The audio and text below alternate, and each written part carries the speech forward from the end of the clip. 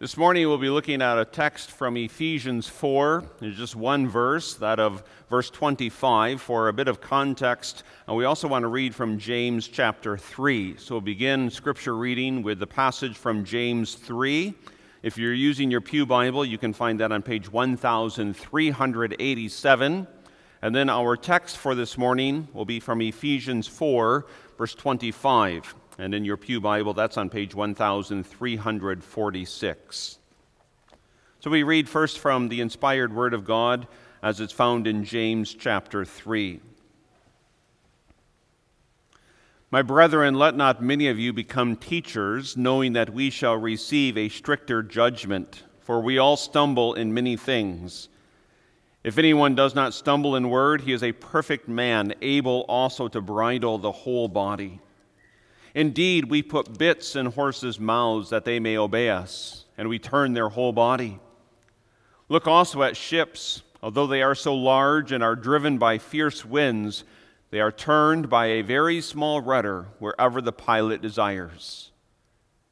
Even so, the tongue is a little member and boasts great things. See how great a forest a little fire kindles. And the tongue is a fire, a world of iniquity. The tongue is so set among our members that it defiles the whole body and sets on fire the course of nature, and it is set on fire by hell. For every kind of beast and bird, of reptile and creature of the sea is tamed and has been tamed by mankind, but no man can tame the tongue. It is an unruly evil full of deadly poison. With it we bless our God and Father, and with it we curse men, who have been made in the similitude of God. Out of the same mouth proceed blessing and cursing. My brethren, these things ought not to be so. Does a spring send forth fresh water and bitter from the same opening? Can a fig tree, my brethren, bear olives, or a grapevine bear figs? Thus no spring yields both salt water and fresh. Who is wise and understanding among you? Let him show by good conduct that his works are done in the meekness of wisdom. But if you have bitter envy and self-seeking in your hearts, do not boast and lie against the truth. This wisdom does not descend from above, but is earthly, sensual, demonic. For where evil and self-seeking exists, confusion and every evil thing are there. But the wisdom that is from above is first pure, then peaceable, gentle, willing to yield, full of mercy and good fruits, without partiality and without hypocrisy. Now the fruit of righteousness is sown in peace by those who make peace. Thus far for now, our reading from that passage. We then turn to the words of our text for this morning from Ephesians 4, verse 25. Therefore, putting away lying, let each one of you speak truth with his neighbor, for we are members of one another. Congregation of the Lord Jesus Christ, and by way of introduction, cadets, young boys and young men. Young men are a special opportunity in life to develop your strength and your ability. This week we've seen some of your ability, and you have the ability to form and fashion different projects, to work with tools, to create things. Also, as young men, you have developing strength.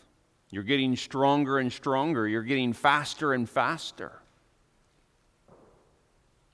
But I would remind you, and I would remind all of us, that the most powerful part of our person is perhaps our tongue. Sure, with strong biceps, you can lift and do curls. And sure, with strong legs, you can run fast and jump high.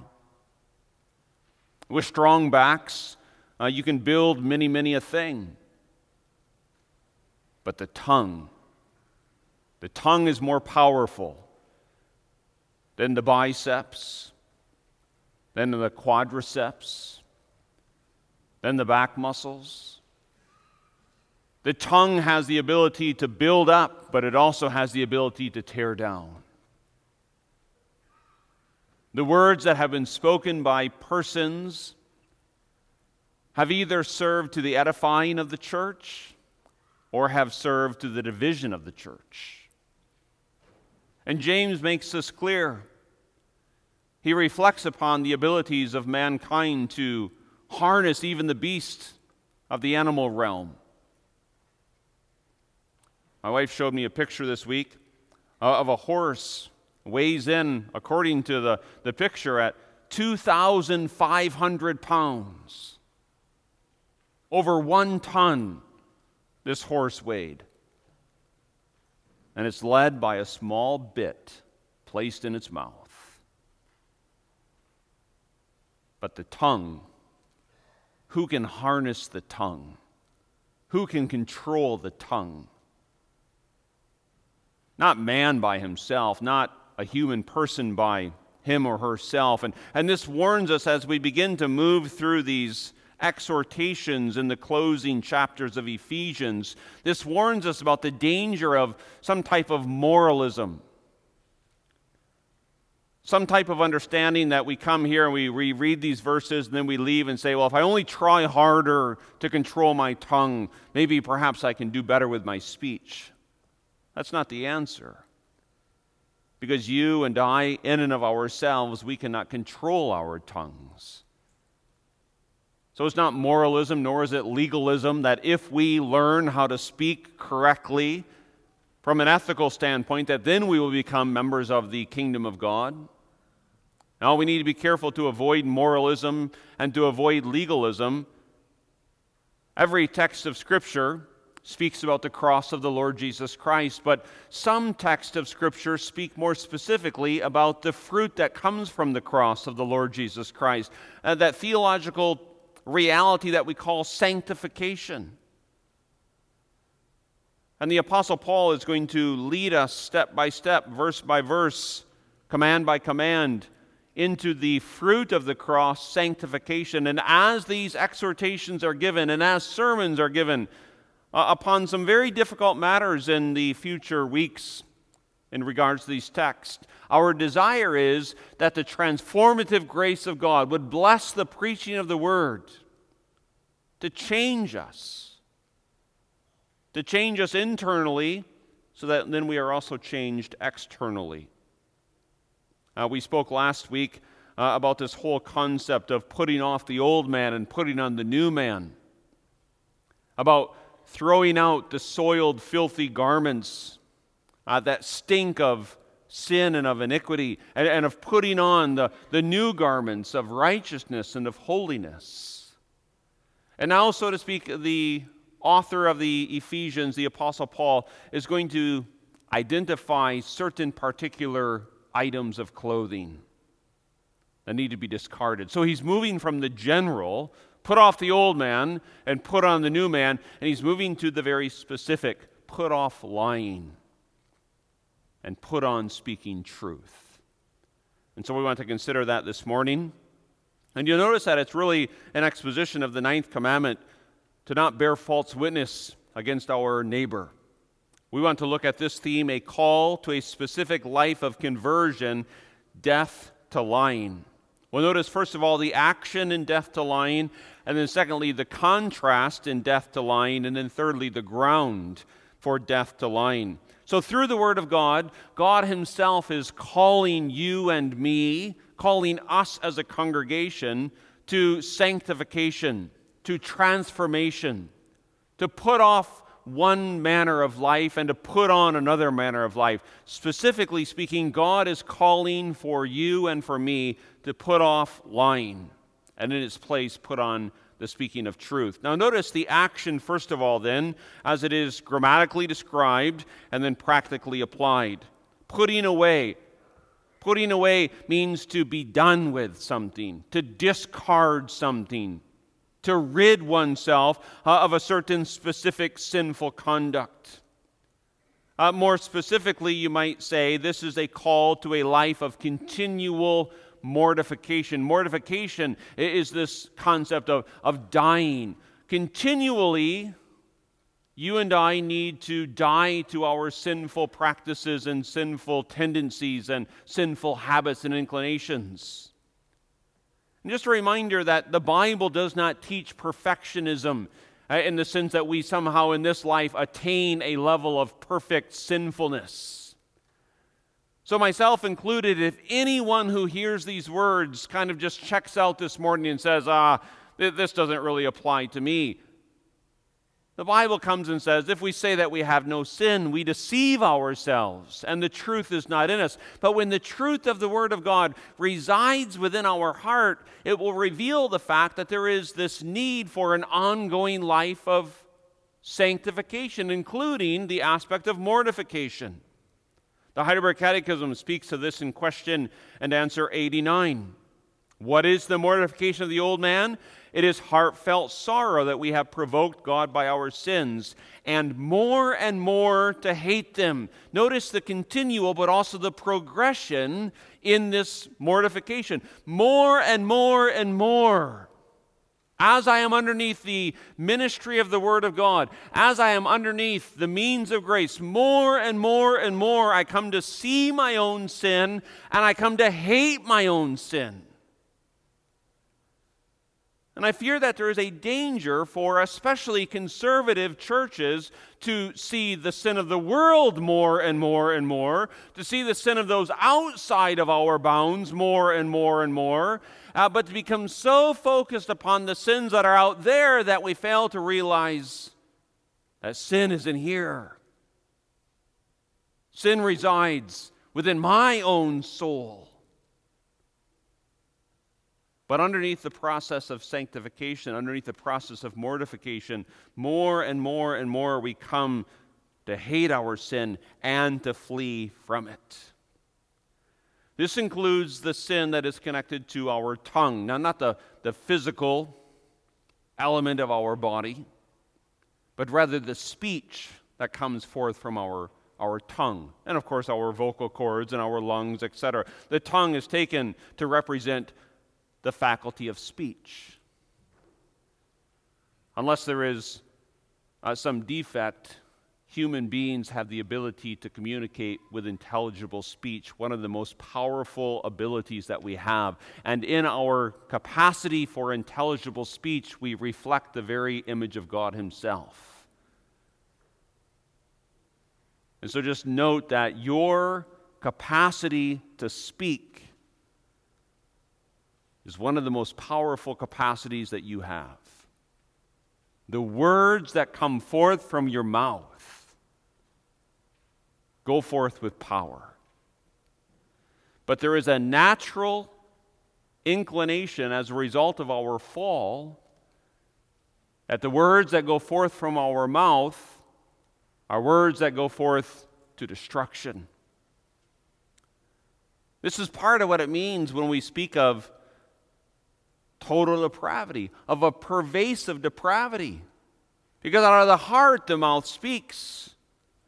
And the heart, by nature, apart from God's grace, is deceitful and is wicked. And so by nature, apart from God's transformative grace, the words that come forth from our mouth far too often include every kind of deceit, hypocrisy, or cunning speech.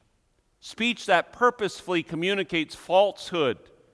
And this whole category of lying speech is summarized again by our Heidelberg Catechism in question 112. What is God's will for us in the 9th commandment? That commandment that says, you shall not bear false witness. The commandment that includes lying and any type of corrupt speech. God's will is that I never give false testimony against anyone.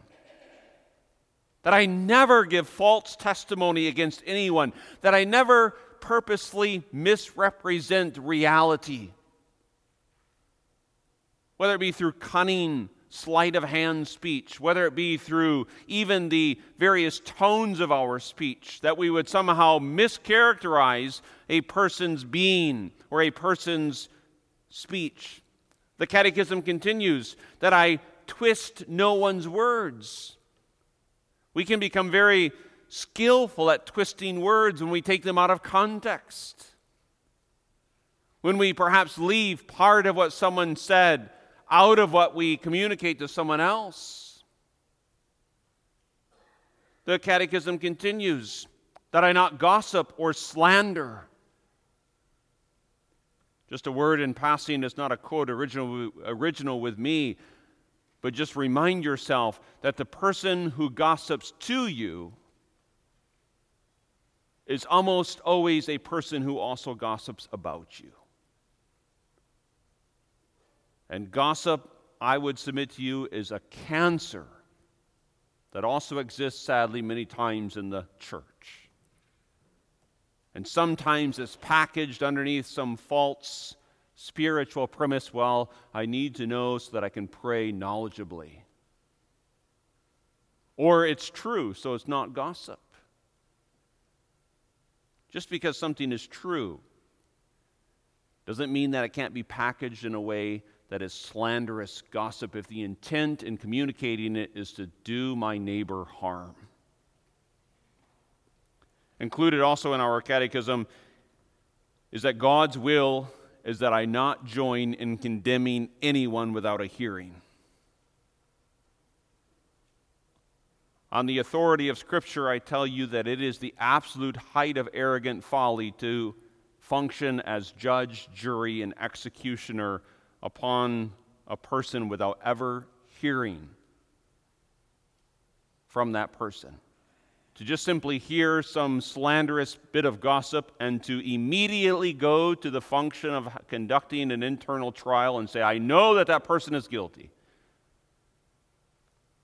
is the height of arrogant folly. And God's will is that we would never join in condemning anyone without a hearing or without a just cause. Well, why do these types of speech need to die? By way of practical application, and the point that I'm trying to do here is to show us the heinousness of these sinful patterns of speech. First of all, lying is always diabolical.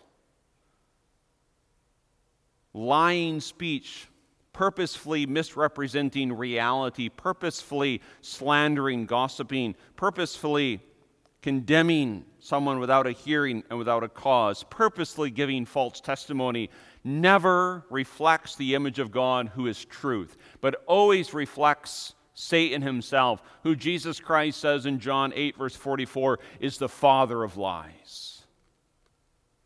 So if we lie with our speech, we are not reflecting, we are not imitating, we are not imaging our Father in heaven, but rather we are reflecting, we are imitating, we are imaging the diabolical speech of our great adversary, Satan, who from the very beginning entered into the realm of God's creation with a lie.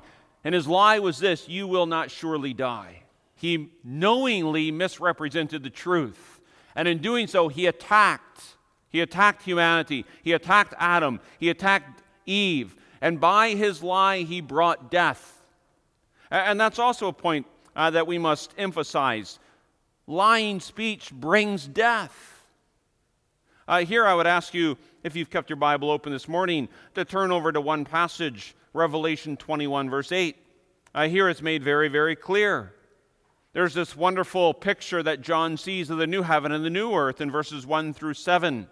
But then in verse 8, you'll notice that there is a list of persons who will not enter into that new heaven and that new earth, but who will rather have their place in the lake that burns with fire and brimstone. And notice the description of those who will enter into that lake, those who habitually, without repentance, walk as cowardly, unbelieving, abominable, murderers, sexually immoral, sorcerers, idolaters.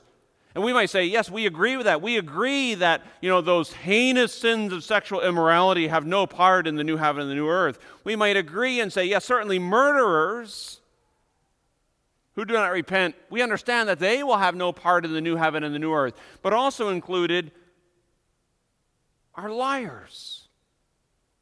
All liars. All who walk in a habitual pattern of life by which they knowingly misrepresent the truth, by bearing false witness, by engaging in slanderous gossip, by condemning other individuals unheard, will not enter into the new heaven and the new earth, but shall have their part in the lake which burns with fire and brimstone, which is the second death.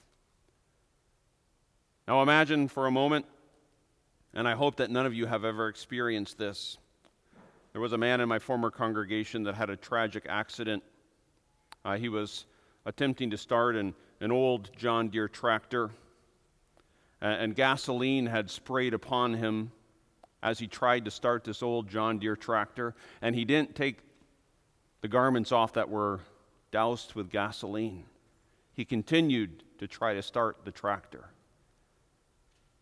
And as the spark plug sparked, it ignited his clothing. Now imagine for a moment that you find yourself in that situation. What would you do with your shirt if it was on fire? Wouldn't you try as quickly as you possibly could to get that shirt off of you? You wouldn't look down and say, oh, but I really like this shirt. It's my favorite shirt. My wife gave it to me. I think I'm going to continue to wear it. You wouldn't say, oh, I think the fire will burn out eventually. I don't think it's that serious. You would do everything within your power to get that shirt that was on fire from off of your body. A lying tongue is a fire that needs to be put off by the grace of God. And in contrast, in our second point, something else needs to be put on. And we want to look at the contrast in death to lying by noticing the duty and then the object. And here again, if you just flip back to the words of our text, you'll notice the parallelism, the antithetical parallelism, putting away lying, and notice that that's active, continual exercise. And then having putting away lying, let each one of you speak truth with his neighbor. So it's not as if we just go through life not saying anything. You know, there were in the history of the church those, they were first called stylites, and they just tried to completely remove themselves from society.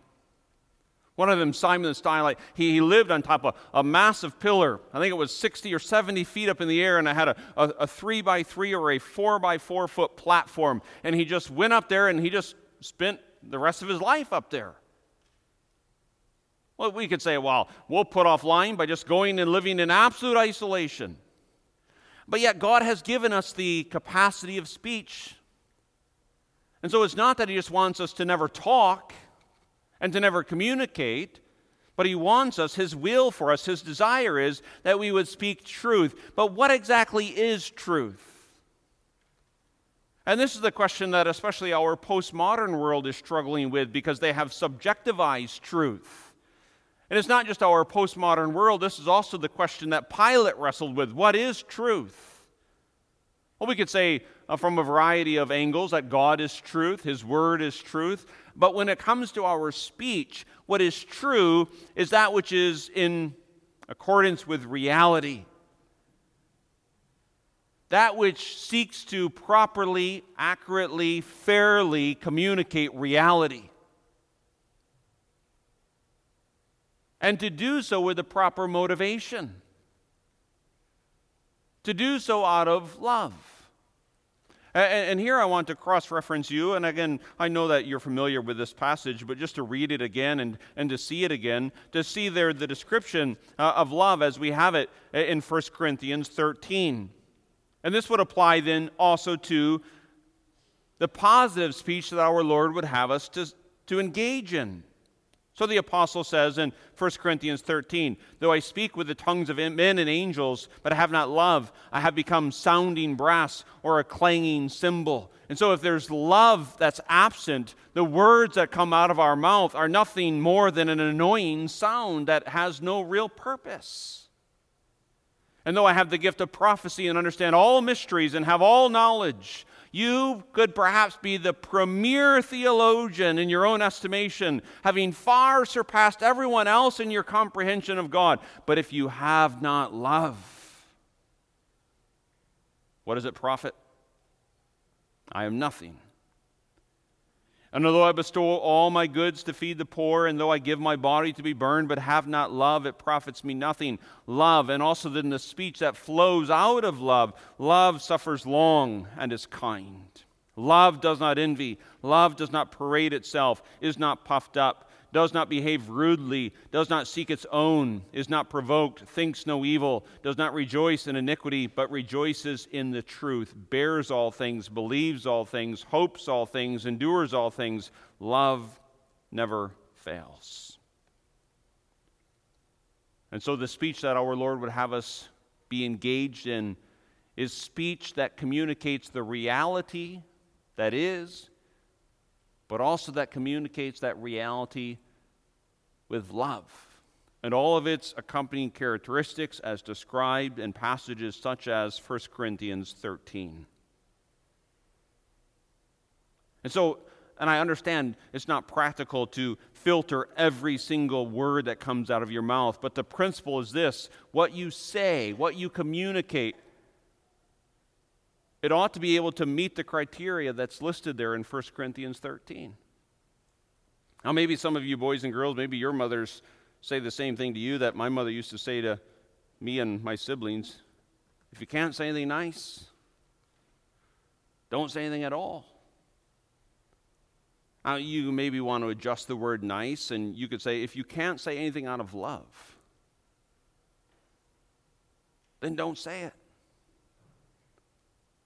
Now, sometimes speaking in love includes admonishments, corrections, even rebukes. But if you're not speaking out of love, then you shouldn't be speaking. Put away lying, and let every one of us, going back to the text, speak truth with his neighbor. My neighbor. And this has always been a perplexing question all the way back to the days of Jesus Christ himself. Who is my neighbor? Very simply put, your neighbor is the fellow man or the fellow woman, the fellow boy, the fellow girl that God in his providence has put next to you in your life. In your own home, in your own family. And so by way of a point of application, how do you speak in your own household?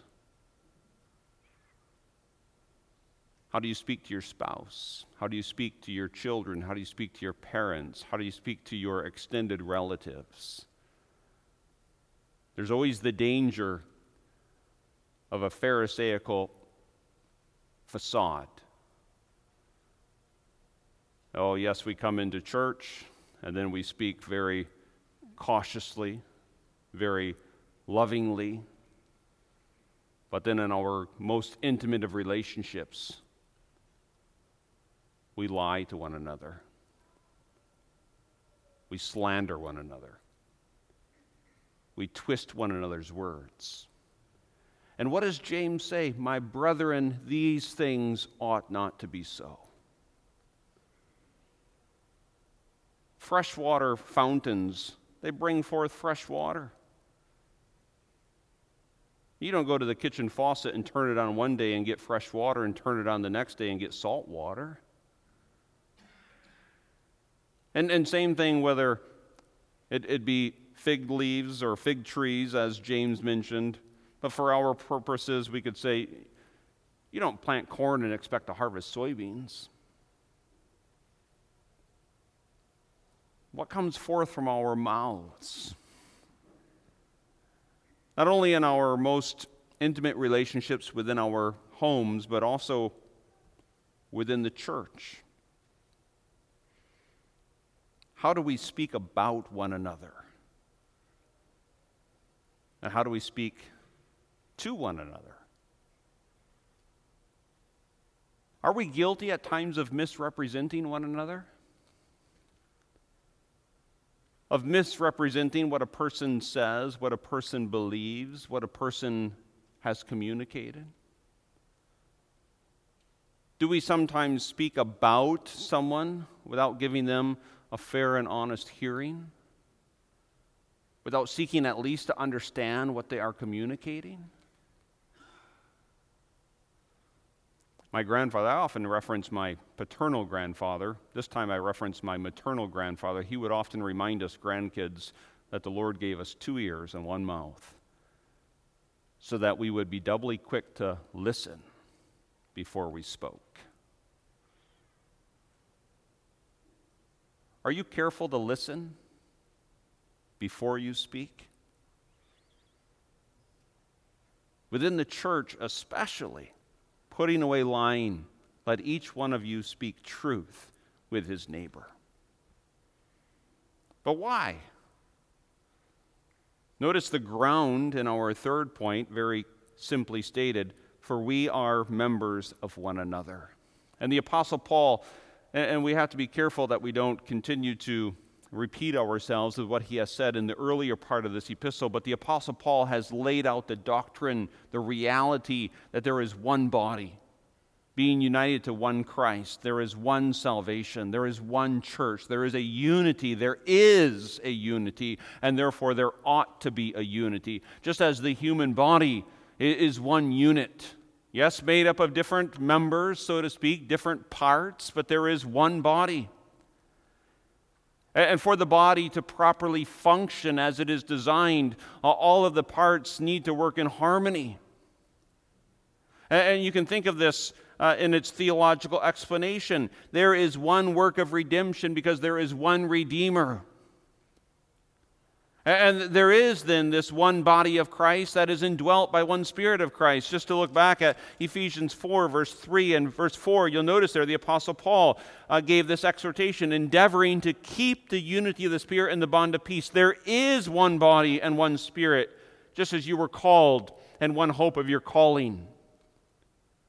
And so if you take a group of individual Christians, their basic unity is that they are in Christ. Having been redeemed, having been saved, having been justified and also sanctified by the work of the Lord Jesus Christ, so that when we look next to each other in our pews or behind us or in front of us, we see there that that person has also been saved and redeemed by the blood of the Lord Jesus Christ, and that person also indwelt by the Holy Spirit. And the Spirit, if I may say this with utmost reverence, the Spirit is not bipolar. The Spirit does not fight against himself. And so if you take two individuals who are indwelt by the Holy Spirit, and if the Spirit produces love and also love in communication, then Paul's argument is you are one body. Therefore, don't misrepresent one another. Don't gossip about one another. Don't slander one another. I mean, if everything is right and ordinary and normal in your human body, your left hand doesn't punch you in the side of the head. Your right hand doesn't grab your left arm and twist it behind your back. I suppose, if I may give a personal example, as you know, I've had a couple of pretty intense, massive seizures where the body exercises uncontrollable action, but that's not normal. When you have such a thing, you know what they do? They take you to the emergency room. They call for the ambulance. And then they do all sorts of tests to try to figure out, why is the body acting this way? And yet when it comes to slanderous gossip in Christian relationships, we go, well, that's just our old nature. That's just the way I am. That's just my personality. I'm just a straight shooter. I just tell it like it is. Well, if you're straight shooting and telling it like it is gossip and slander, there's something wrong. Put away lying. Speak truth. We are one body.